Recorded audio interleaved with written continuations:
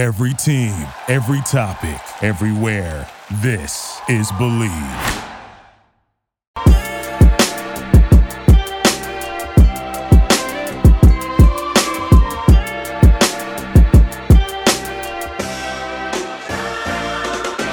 What's up, everyone, and welcome to another edition of Believe in Falcons. I'm your host, Will McFadden. Apologies for the ending of last episode. Ovi did a great job kind of letting you all know what went down, but I'll just tell you myself. The power randomly went out in my house. So Ovi did a great job just kind of finishing his point. And then I said, hey, man, the power's not coming back on anytime soon. Could you just close this out? And then I'll get the podcast up when I can. And so a big shout out to him. He handled it like a champ. I thought his outro was better than most of mine. I did leave my frozen face up on YouTube. So if you want to just see my reaction to the lights all flickering, and then my frozen face for about like 25 seconds after that, I just wanted to let Ovi have his point and not have to cut that. So for today's episode, going to be a little bit shorter. I sent out the call for some mailbag questions, got some great responses. I'm really, really appreciative of everybody who decided to hit me back on Twitter at Will McFadden. And get me some questions to use for today's episode. So that is what we have on the docket for today. Before we get into that, I do have just kind of like two lingering thoughts from Sunday's game. And the first is a little bit of a Trent Dilferism, and he will often use it when talking about quarterbacks, but I want to use it kind of specifically to talk about the Falcons offense as a whole. And that is, at this point, the Falcons are still kind of butchers on offense, and they're not surgeons. And, what I mean by that is they are able to get these kind of chunk plays, right? They actually have done a decent job of getting explosives offensively, whether that be, a nice Bijan Robinson run, or as we saw on Sunday, a huge, beautiful, like balletic leaping grab by Drake London way downfield. These are awesome plays, but where the Falcons are falling short is when the field is condensing and when those plays are the ones that are no longer available to you because you don't have 45 yards to throw the ball down the field, right? You have to fit it in these tiny little pinpoint windows.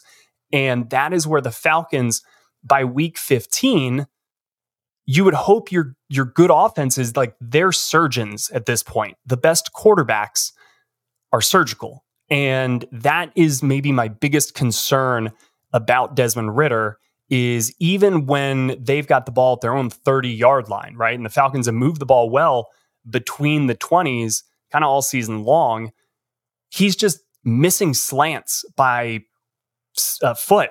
It's like behind both the receiver and the defender. That gives me cause for concern because that's where it translates over into kind of the red zone, the goal line area. We saw the missed throw to Bijan Robinson, went back and watched that too. Antoine Winfield Jr., who again is like an all-pro player, he's so freaking good, was right in Desmond Ridder's face when he threw that ball. So it was kind of a quick, hot read. He came free as the blitzer, but the touchdown was there. I can't pretend to be an NFL quarterback. I've never dealt with this situation before. However, if you want to go frame by frame on the all-22, it looks like there is an avenue to at least put the ball within reach of Bijan Robinson. Again, that's so much easier to say after the fact, but it's these little tiny details. And I say details, I really just mean the margin for error is so much smaller down there in the red zone at the goal line. And that is what concerns me if this Falcons offense is ever going to get things together kind of over these last four games. It has to start there. And the second note I had is just that the Falcons are going to have a real uphill battle running the football the rest of the way because teams are just going to key on that aspect of the game. The Falcons got their run game going late again, but it was just so obvious that they were going to say, Desmond Ridder, you got to beat us. And again, because the Falcons are butchers, not surgeons, that plan paid off. But you can see more defenses saying, look, the Falcons are going to move the ball. They're just not going to be able to put the points on the board, and we'll see if they can against us. So I expect the Panthers to really, really load up against the run again on Sunday. So those are two thoughts from the game. Before we get into the mailbag, all the major sports are in action this week, and the college football playoffs are ready to kick off, which means it's the perfect time to remind you that BetOnline is the #1 destination for all your sports wagering info, including news for the NFL, the NBA, the NHL, and all of the biggest upcoming fights. So head to the website today to get in on the action and see all the updated odds for the week. Remember to use our promo code BELIEVE, that's BLEAV, to receive your 50% welcome bonus on your first deposit. BetOnline, where the game starts. Okay, so again, thank you guys so much for everybody who sent in mailbag questions. If you guys want to ever email the show, you can at believeinfalcons@gmail.com. Nice and easy. You can leave a comment on the YouTube channel as well. I know, I didn't solicit any questions there, but if you guys ever have questions, go ahead and leave them in the comments. You can say it's for the mailbag. I'll make a note of it. And anytime we do these episodes, I'll make sure to get around to them. But let's go ahead and kick this off. The user Bogdan Bagdanovich, love it. What games would we have to lose for Arthur Smith to lose his job? What defines a collapse? So it's a good place to start, because I think that this is a legitimate question for a lot of fans, right? This is another season where you have muddled through kind of a year where at various points it's been like, okay, are the Falcons a team on the rise, or are the Falcons a disappointing team, right? And that's been the case again this year. They got off to a 2-0 start, and it's kind of like, all right, hey, look, Falcons are winning some games late, like maybe they figured this thing out. Then they go on a little bit of a slide, and it's kind of like, all right, well, what is this? And then, the last couple of weeks, 2 wins, and people are saying the team's got to come out of the NFC South. They kind of become a little bit of a media darling. Now they've lost again, and it's all chaos. So I totally understand why people are saying, all right, well, at what point does the man in charge need to go, and for us to get something different? So to answer the question specifically, what games would the Falcons have to lose? I think for Arthur Smith to lose his job this offseason, it would have to be all 4. I'm not even certain that would do it, frankly. And the reason why, actually, no, that leads into the next question. So just keep that in the back of your mind for 1 second. Even losing out might not be enough. To me, they would have to lose out, and you would have to see kind of the defense, not just like kind of play poorly, but kind of like quit. And I don't think that's going to happen at all. Like, knowing and having witnessed the guys in this locker room, it's just a very different vibe and kind of maturity level, frankly, than the locker rooms that I covered when I was with the team from 2017 through the pandemic 2020 season. It just, this locker room feels a little bit more grown up, which makes sense given the number of veterans on the team. But I think you would have to start seeing guys like Calais Campbell and Jesse Bates and these, really respected players, Caden Ellis, like they would have to clearly have just been like, all right, we're packing it in. And again, I think there's a 0% chance of that happening. The other and more important thing that you would have to start seeing is the offense just showing no growth whatsoever. Just continuing to be putting up like 12 points into the fourth quarter. If they put up like 16 points against Carolina on Sunday, that's kind of the start of maybe this like snowball thing where, yeah, you lose to the Panthers, your offense, again, Carolina's got some good defensive players, but that's where I think really stuff would start getting kind of really intense, maybe around the facility, is the offense just is nothing. And then you start to see the other guys say, all right, enough of this. Like we're starting to tune out the coach. And that is something that if I'm an owner, like I'm paying attention to, does he still have the ear of the team? Right now, I definitely believe that Arthur Smith does. And that is why I think a lot of people expect him to at least get kind of one more year. And so let's go into the next question, which was asked by Jay. So I appreciate it, Jay. How many losing seasons does one get when rebuilding? Are we the 76ers? Just keep tanking till FedEx Boy gets the entire roster of top 10 picks. Then it's no longer the last regime's fault. So yeah, obviously a little bit of a joke there at the end. I hope you're not advocating for just always tanking. Obviously we want to win, but I totally get it, right? How long should a rebuild be expected to last? And really, that's kind of why I think Arthur Smith gets one more year. And I know that this is an old answer, and I know that, you know, fans are probably sick because it like doesn't matter when you see a team like Houston just kind of turn things around really quickly, right? Or you get like the Seahawks last year where Geno Smith comes out of nowhere and they all go on like this little magical run and they're the team of the year. And it's like, well, why can't that be Atlanta? We've seen other teams do that, right? Mike McDaniel wasn't supposed to do this with the Dolphins this quickly. But to understand where the Falcons were when Arthur Smith and Terry Fontenot came into Atlanta, it was just in a really tough place. Like the Saints, I have no idea how many wishes their genie has left to grant them. But the fact that they have kicked the can this far down the road, like they're off the road. They have gone to the dust out west because they have reached uncharted territory with how far they have kicked this can. But they're going to have to go through the same type of thing. And it's just the amount of dead money that was on the books for players like Julio Jones and Matt Ryan. Those are the biggest ones. But even like the Desmond Trufant contract, like that sat on the books for a little bit. Devontae Freeman's numbers their contracts was on the books for like a little bit. So the players that the Falcons went all in on after the 2016 run, and again in 2017, like things were working pretty well. If the Falcons had not had that rash of injuries in 18, we may be sitting in a totally different universe when it comes to Atlanta football. And Dan Quinn may still be here and Matt Ryan may be retiring after this. Like everything kind of went really in a direction I wasn't expecting, but that's a story for a different day.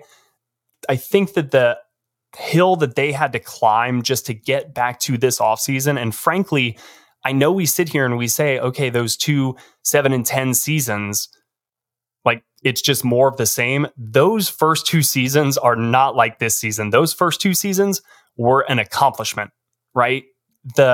Especially the second season. I mean, the talent on last year's roster, no, slight to any of those guys, but like it was, I think, the worst of the 3 years for Arthur Smith. But the first 7 and 9 was just, it was different. It was your first year. That's always really hard. Your quarterback's learning your scheme. Your number one receiver. You lose Julio in the offseason. Then Calvin Ridley leaves the team and then is suspended for the rest of the year. And so Kyle Pitts, your rookie tight end, is your number. Like they were both incredibly challenging seasons. This year is different. This has been a bad year, but that is why I think you allow him to learn from how did this go wrong. And also, I do believe you'd get a little bit more pressure, not necessarily ultimatums, but just, all right, you better make sure that this is right. And maybe that changes some thinking and they press more short-term need over, like you see that in the NFL all the time when job status kind of starts becoming a question, attitudes, behaviors change. Now, what I like about Arthur Smith is that he has stayed kind of the same guy all throughout. Even this year, when you see the pressure, is starting to ramp up externally, sometimes that changes guys internally. But again, everything I've seen in the locker room tells me that this team still believes in Arthur Smith. They still believe in themselves. They still know what it takes kind of game in and game out to be right there. They're just not making those plays. And maybe once they do, it kind of has a little bit of a steamroll ripple effect and maybe they can go on a run. And that's why sitting here, the final 4 games are going to be so huge.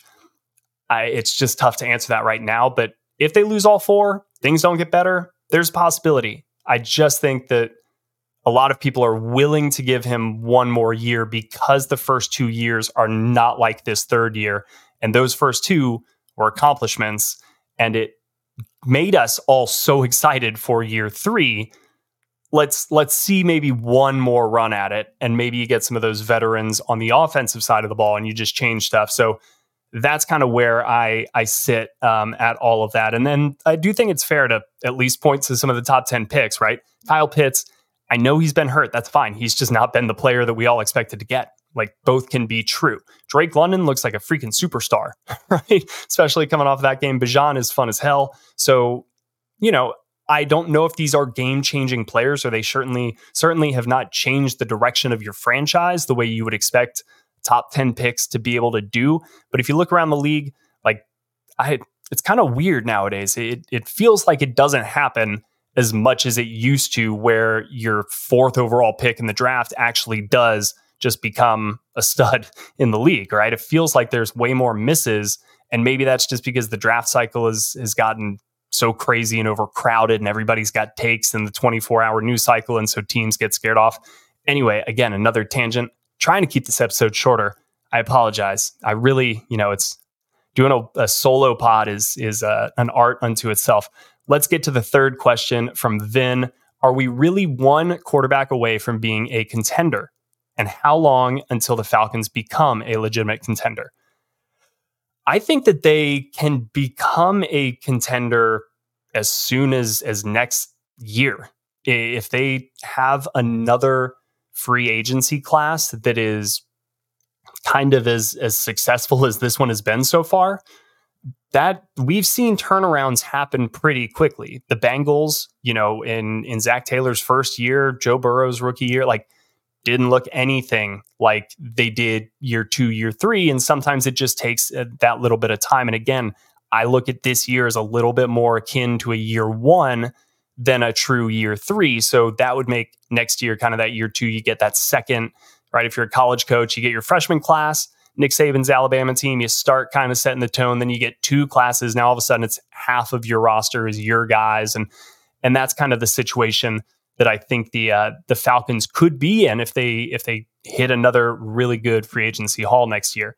But being a 1 QB away, that is not the same, right? I'm just sitting here talking about getting a whole free agency class right. So I do think that, and it's part of the position, we talk about quarterbacks almost as extensions of the team, as representative, kind of like chess pieces of the team. And we use them as stand-ins, right? So we say Desmond Ridder sucks. Sometimes that's just like somebody thinks that the Falcons are not good and they aren't really studying, all right, well, what does Desmond Ridder do well? It's just like a national media guy being like, yeah, Desmond Ridder's the 31st quarterback in the league, in my opinion. It's like, he's probably not. He's probably better than that for X, Y, and Z reasons.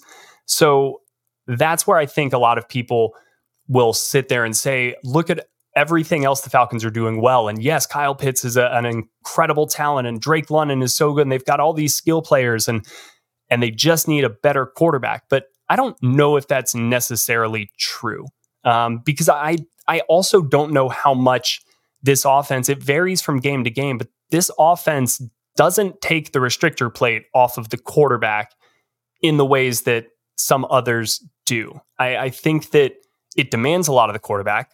Desmond Ridder has to do a lot, and it's a big playbook to digest, but it still doesn't feel like he's really operating when the ball is snapped sideline to sideline in full command. He's not Peyton Manning, right?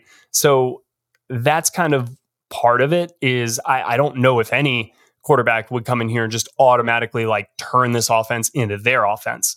But there are a few areas where I think the Falcons could definitely add beyond quarterback, and that they would need to add to become a legitimate contender. I think that they need a different skill set at wide receiver, right? When you have Kyle Pitts and Drake London, who are very similar guys, and they're your top 2 receivers, it's just interesting to watch, I guess is a nice way to put it, because you see some of these dual route concepts, and it's like they're at the same place at the same exact time because they're the same person.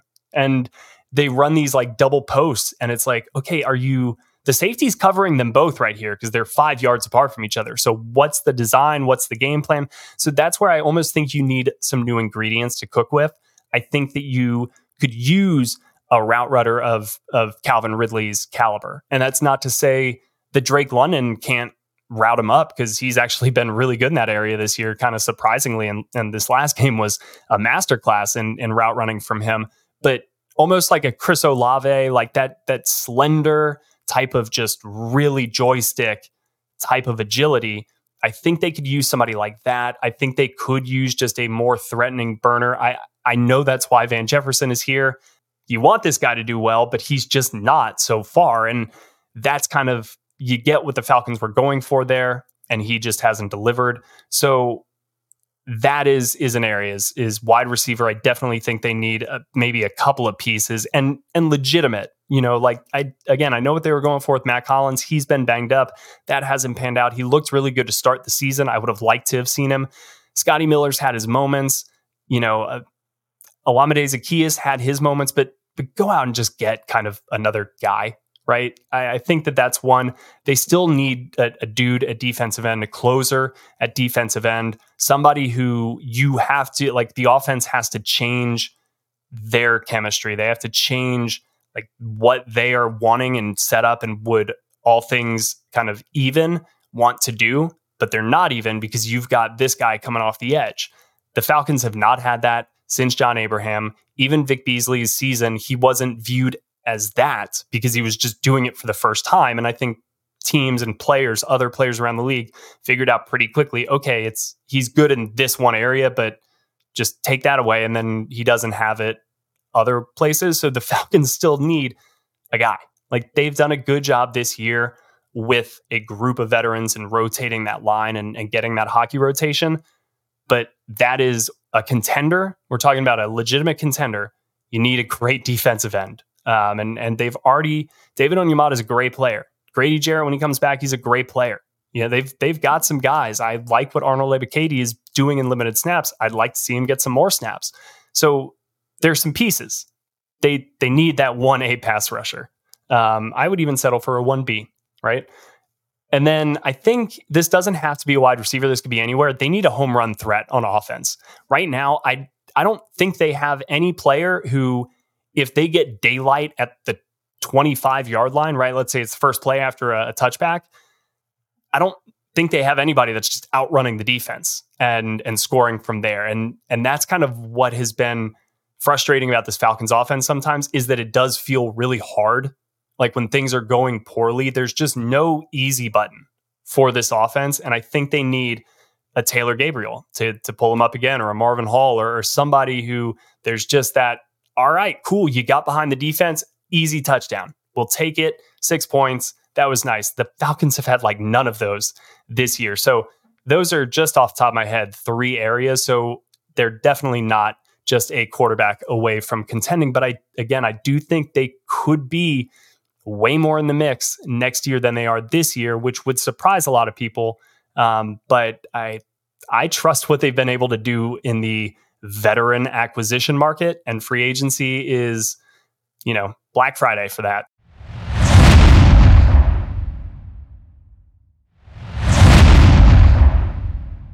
Next one comes from What a Fun Guy. Love the username. Based on the information you have today, what is your expected and also hoped for outcome with the quarterback situation next year? So I lumped these 2 questions back to back because, it's different than the one that Vin asked, right? I didn't necessarily have to say, is Desmond Ridder going to be back or not? But again, I feel like so much can change over these final 4 games because I don't think the Falcons I don't think they've closed the door on the possibility that Desmond Ridder is the quarterback, at least for next year. And if things go poorly next year, then probably both Arthur Smith and Desmond Ridder are out, and then it doesn't matter. So at least for the foreseeable future, I don't think they are totally out on that idea. But there are some substantially, important areas that I think Desmond Ridder needs to improve. We've seen the good from him. There are times where he delivers a ball on time with anticipation on kind of a rope that's catchable and put in an area where only his guy can get it. And so that right there, like, if you have that in the NFL and can do that at an NFL level to beat NFL players, like that, we're cooking. That'll take you to the playoffs if you can limit or develop the other stuff around it. And you also couple that with Desmond Ridder's running ability, which is really kind of ticked up lately. You see what there is to like about him as a player at the NFL level, right? Like, I think he can have a career at this level, but whether or not that is as a starter next season and again, for the short-term foreseeable future, or as kind of a career backup, I think depends on his development of some nuanced areas. And I got really excited when I'm trying to remember, it may have been Houston or Washington, when he had the 4 false starts, because that was his snap count, right? That was a mastery that he had not yet shown before of utilizing the snap count to kind of mess with the defense and keep them off guard, right? Get them to tip their hand a little bit early or maybe be a second slow. That is a really, really kind of advanced part of quarterback play. And so when I saw him do that, I was like, oh, okay, we may have something here. And really haven't seen that since. In fact, there were a couple of plays against Tampa Bay where, it felt like maybe the alert was there that wasn't made, or he just is, here's what the play is supposed to be, so this is just what I'm going to do. And that doesn't suggest a growth in kind of the nuanced parts of the position. There was a specific play. It was a rollout in the second quarter. Maybe it was the third quarter. And it was an incomplete pass to Scotty Miller kind of along the right sideline. And the ball was high, and it almost looked like he expected that to be Drake London based on where he put the ball. Too high for Scotty Miller. He jumped, he caught it, but it dragged him out of bounds. And on the rollout, you kind of had delayed levels of crossers. So you had Scotty Miller running kind of that comeback. Kyle Pitts was running just an out. And then you had Jonnu Smith kind of coming across the formation on a delayed crosser. And he was open. And I know that's a little bit of a back across your body, across the middle of the field throw, but it wasn't by that much. Like, you see that throw all the time. And afterwards, Jonnu Smith was like, dude, I was open. He went over and talked to Desmond Ridder and was like, I'm here. But it just kind of felt like Desmond Ridder's eyes never left just that sideline. And he had time. He wasn't under pressure. It's that part of the game that I think you need to see some significant growth from, just kind of it clicking, right? You can just kind of tell when somebody's figured it out and the game slows down for them a little bit. I don't know if I'm there with Desmond Ridder yet. Like, I see the parts of his game where I'm like, that looks awesome. And there are some negatives. Like I said earlier, he will just miss a slant that's like one step, rock, catch, throw, and it's a foot and a half behind the wide receiver. And it's like, well, you can't miss that, dude. You can't put it at his feet when he's running a curl route 6 yards in front of you. Like, there are some of these accuracy issues, but there are moments where he's insanely accurate. It just looks effortful. And until he starts making at least half of his plays look a little bit more effortless, I'm going to kind of question whether it's all coming together, even if he's showing some growth here and there. Again, it's just got to be the game slowed down. Oh man, you made this play. He's doing it with his legs sometimes, but even then he's kind of doing it with his legs at the expense of, if you just popped your head up, you would see this guy downfield who was wide open. And sometimes it feels like he's got the blinders on a little bit for me. So that was a long way of saying, I think that if he shows that growth, he could be the quarterback next year. But if he doesn't, yeah, I think that the Falcons, especially if Arthur Smith is back and they are feeling a little bit more urgency to get it done next year, right? The playoffs were the expectation this year. They may still make that happen, but if they don't, then you failed to reach that expectation kind of on the initial deadline. So they're going to really want you to make that second deadline. I think that, would they draft a quarterback? Either they would have to love somebody and really believe that this person can come in immediately and make the change. I kind of am leaning right now that maybe they would go in the veteran quarterback market. I don't know what that looks like right now. I don't know if that's a Justin Fields or a Kyler Murray. My instinct kind of, again, I could see Justin Fields, because maybe you just do the Mariota thing and you build it around a better athlete and a better passer at this point. And see what happens, right? And they could just have the number one rushing offense in the NFL and go back to what Arthur Smith was doing so well. I could also see it being a little bit more of the Ritter Tannehill vibe, like even a little Baker, right? I don't know if Baker's going to be available or anything like that, but that type of, he can run a little bit. He's got some attitude to him. He's got a little bit of that gunslinger. Like he's not going to get phased because over and over again, that's what Arthur Smith mentions that he loves about Desmond Ritter is he doesn't get phased. He's not afraid to let it rip. So I could see Ritter coming back, but if they do move on from him right now, I'm leaning a little bit more towards the veteran quarterback market as opposed to a rookie in a great rookie class. But yeah, I mean, we'll see. I reserve the right to change that opinion many, many more times.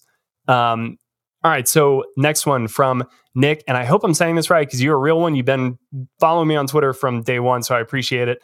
It's Gagas, Gagas. So I hope it's Gagas. If it's an acronym, please let me know what it is. I've been trying to figure it out if it is forever. I haven't. But Nick says, let's talk draft because I just hope we make the playoffs no matter what that outcome brings. But this has to be the year we draft a defensive end, correct? Even with Ritter's ups and downs. And then also, do the Falcons sign Pitts to a 5th year? And do you think he would be signed as a wide receiver or a tight end? I'll answer that one first. I'm really curious to see the Pitts 5th year. I think they will sign him to a 5th year. They have declined some 5th year options so far, but front offices love to do it when it's not their guys, and coaches love to do it when it's not their guys, just to kind of, set that new accountability culture. But when it is somebody that you've drafted, again, that becomes a little bit more. There's just more factors involved in that decision. So I'm curious to see if they do, but I think they will. And I think, giving him another year coming off of that injury, he is still a game changing and a matchup altering type of player. And he's still very young. So yeah, like bet on him, get one more year of that rookie, even though it's going to jump up.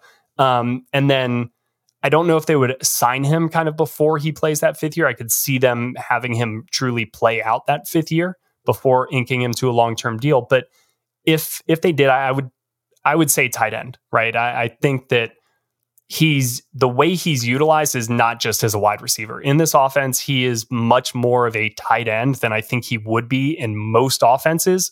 So I think that benefits the Falcons a little bit in terms of that argument. Like if he's on the Chargers, that dude is basically Quentin Johnston, right? But he's not. He is here in Atlanta where he is in line and in the backfield and doing all this tight end stuff when you're like, just let him run routes. But he's not, and that is the issue for everybody. So I think that's a pretty strong argument for the Falcons. So to the draft and Nick's main point, drafting a defensive end, I think, yes. I mean, I am 100% with you. I have been on team let's draft a defensive end for like 12 years now, it feels like. And it probably actually is. I think that they have shown hints and signs that, yeah, they feel that they need to upgrade in that area. The number one thing I would point to is the Montez Sweat rumors at the trade deadline. And again, I have to believe the reports that the Falcons were right there in on it and made a strong, compelling offer. And that's where Montez Sweat wanted to go. And then everything happened from there. But that kind of does tell me that, hey, the Falcons are trying to add to this area. They have said they want to add a strength to a strength. They drafted a running back after already having a rookie who rushed for 1,000 yards in his first season. So they are clearly never content with just the abilities of a group. And the pass rush group is, again, I like the defensive line. I like the front. In terms of pure pass rush power, like it's not the number one unit on this roster.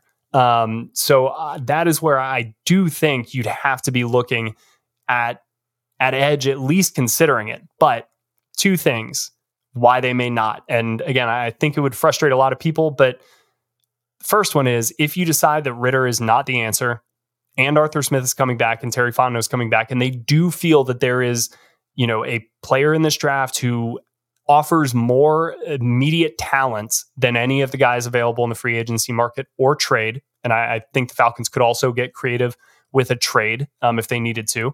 But if they feel like, yeah, the talent is there offers something rare, unique that is not available readily, and that player is able to kind of step in from day one and be the starter and be the guy, and they don't have any questions about that, then yeah, like that moves to the top of your list if you feel that you need to get that person in the first round, right? So that would be one reason why the Falcons maybe wouldn't go with an edge in the first round this year. The other would be maybe that's a spot where they just like their veterans, right? And we've kind of seen, because the Falcons have gone offense for 3 straight years, it's making me, and I have no reason to believe that this is true, but also to believe that it's not true. So I'm speculating, but it's a hypothesis that I have. I do wonder if there's a little bit of a feeling that defensive players, maybe you're a little more hit and miss, and that younger guys, it's a little bit harder to kind of either scout that and project it, or for them to develop and get up to speed. So they like their veteran guys on defense, right? And that's where they're going to invest. Whereas offensively, hey, we want just talent. We want skills. We want height. We want strength. We want speed. We want just kind of give us all the tools to work with, and then we'll figure out what to do with it. So that right there, if there is a little bit of an inherent bias, maybe they don't draft an edge, but maybe they're on the market. If they want to draft a quarterback, maybe they are in on the number one defensive end, the number one edge in the free agency market. But I could also see it being vice versa. They're in on the number one quarterback and they draft the number one edge, right? So I could see it going either way, but I definitely am on board if they do draft a defensive end or an edge, because it is well past time. Like if they get Latu, like I'm super, super in on that. All right, we've got a couple more. So Mark Reimers, I hope I'm saying that right, not Reimers, asks, Clark Phillips has been playing well, missed some tackles, but would you think next year he could surpass Okudah opposite of Terrell and maybe make Okudah the slot player? So Jeff Okudah's contract is going to be up because they didn't pick up his 5th-year option. So he's going to be a free agent at the end of this season. I think that Clark Phillips emerging the way he has actually now gives the team a reason maybe not to actively pursue negotiations with Jeff Okudah. I'm sure they will either they know right now, hey, this is a one and done deal, we'll go our separate ways, no hard feelings, all of that, or they're going to talk about it, see what they can get him back if it's a reasonable deal. He's a good player, they should absolutely do that. But I kind of think, given the way he's played this year, he's definitely helped himself in terms of market value, because it's been a pretty strong year for a good defense and a surprising defense opposite of AJ Terrell, and he's been tested. So I think he's done a lot to kind of help his stock. So for that reason, I don't know if he would be pushed into the slot. I frankly don't know if he would be here. If he is, I don't know if he would go into the slot.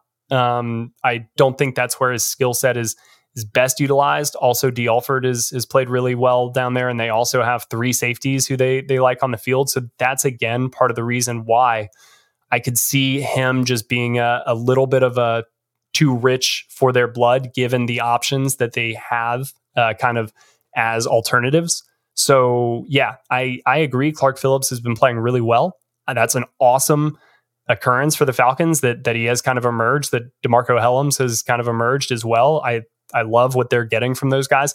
I really think Zach Harrison, I know the on-field production has not been there yet, but I love watching him work with the other defensive linemen kind of before home games. They get with Ryan Nielsen, and it's really cool to see them all get coached up like that. And then just talking to him the few times, he is a smart, bright kid. He's taking all the coaching he can. So this rookie class does have a chance, I think, to be pretty special. You've already got 2 starters in Matthew Bergeron and Bijan Robinson that are in there every single week. And we've seen Marco Hellams kind of eat out a role. Now Clark Phillips is getting in there. This is a really strong group. So that is great to see, but it could, unfortunately, maybe not unfortunately, right? Maybe they always wanted this to be the plan. And if it comes to fruition, I'm just glad we got to see Jeff Okudah play for a year, because he's a really fun football player to watch. All right, so let's end on a little bit of a holiday fun note. Ed Holinsky asks, of current Falcons and coaches, which 3 could play Santa at this year's holiday party?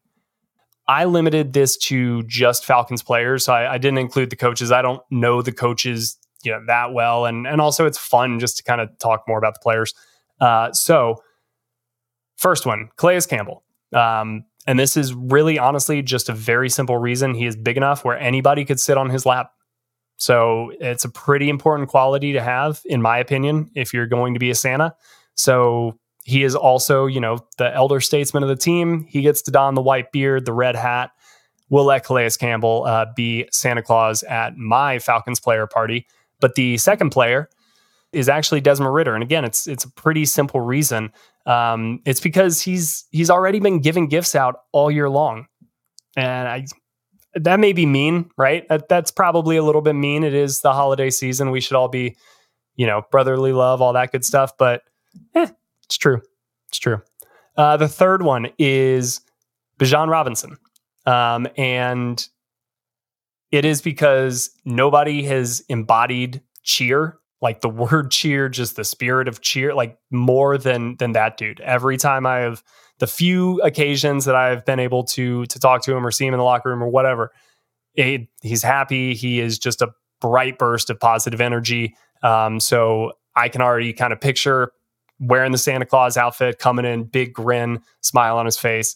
So those are my 3: Calais Campbell, Bijan Robinson, and then Desmond Ridder for not a very nice reason, but naughty and nice list. There we go. Thank you guys so much for sending me in the mailbag questions. Those of you who did. Thank you to everybody else for listening to today's episode, catching it on YouTube.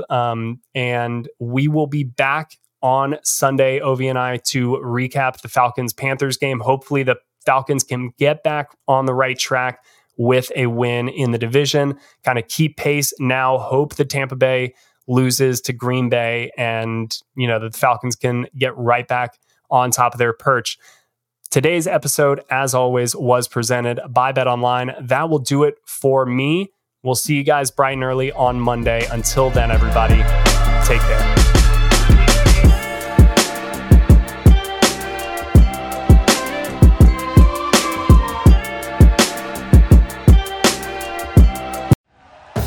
Thank you for listening to Believe. You can show support to your host by subscribing to the show and giving us a 5-star rating on your preferred platform. Check us out at Believe.com and search for BLEAV on YouTube.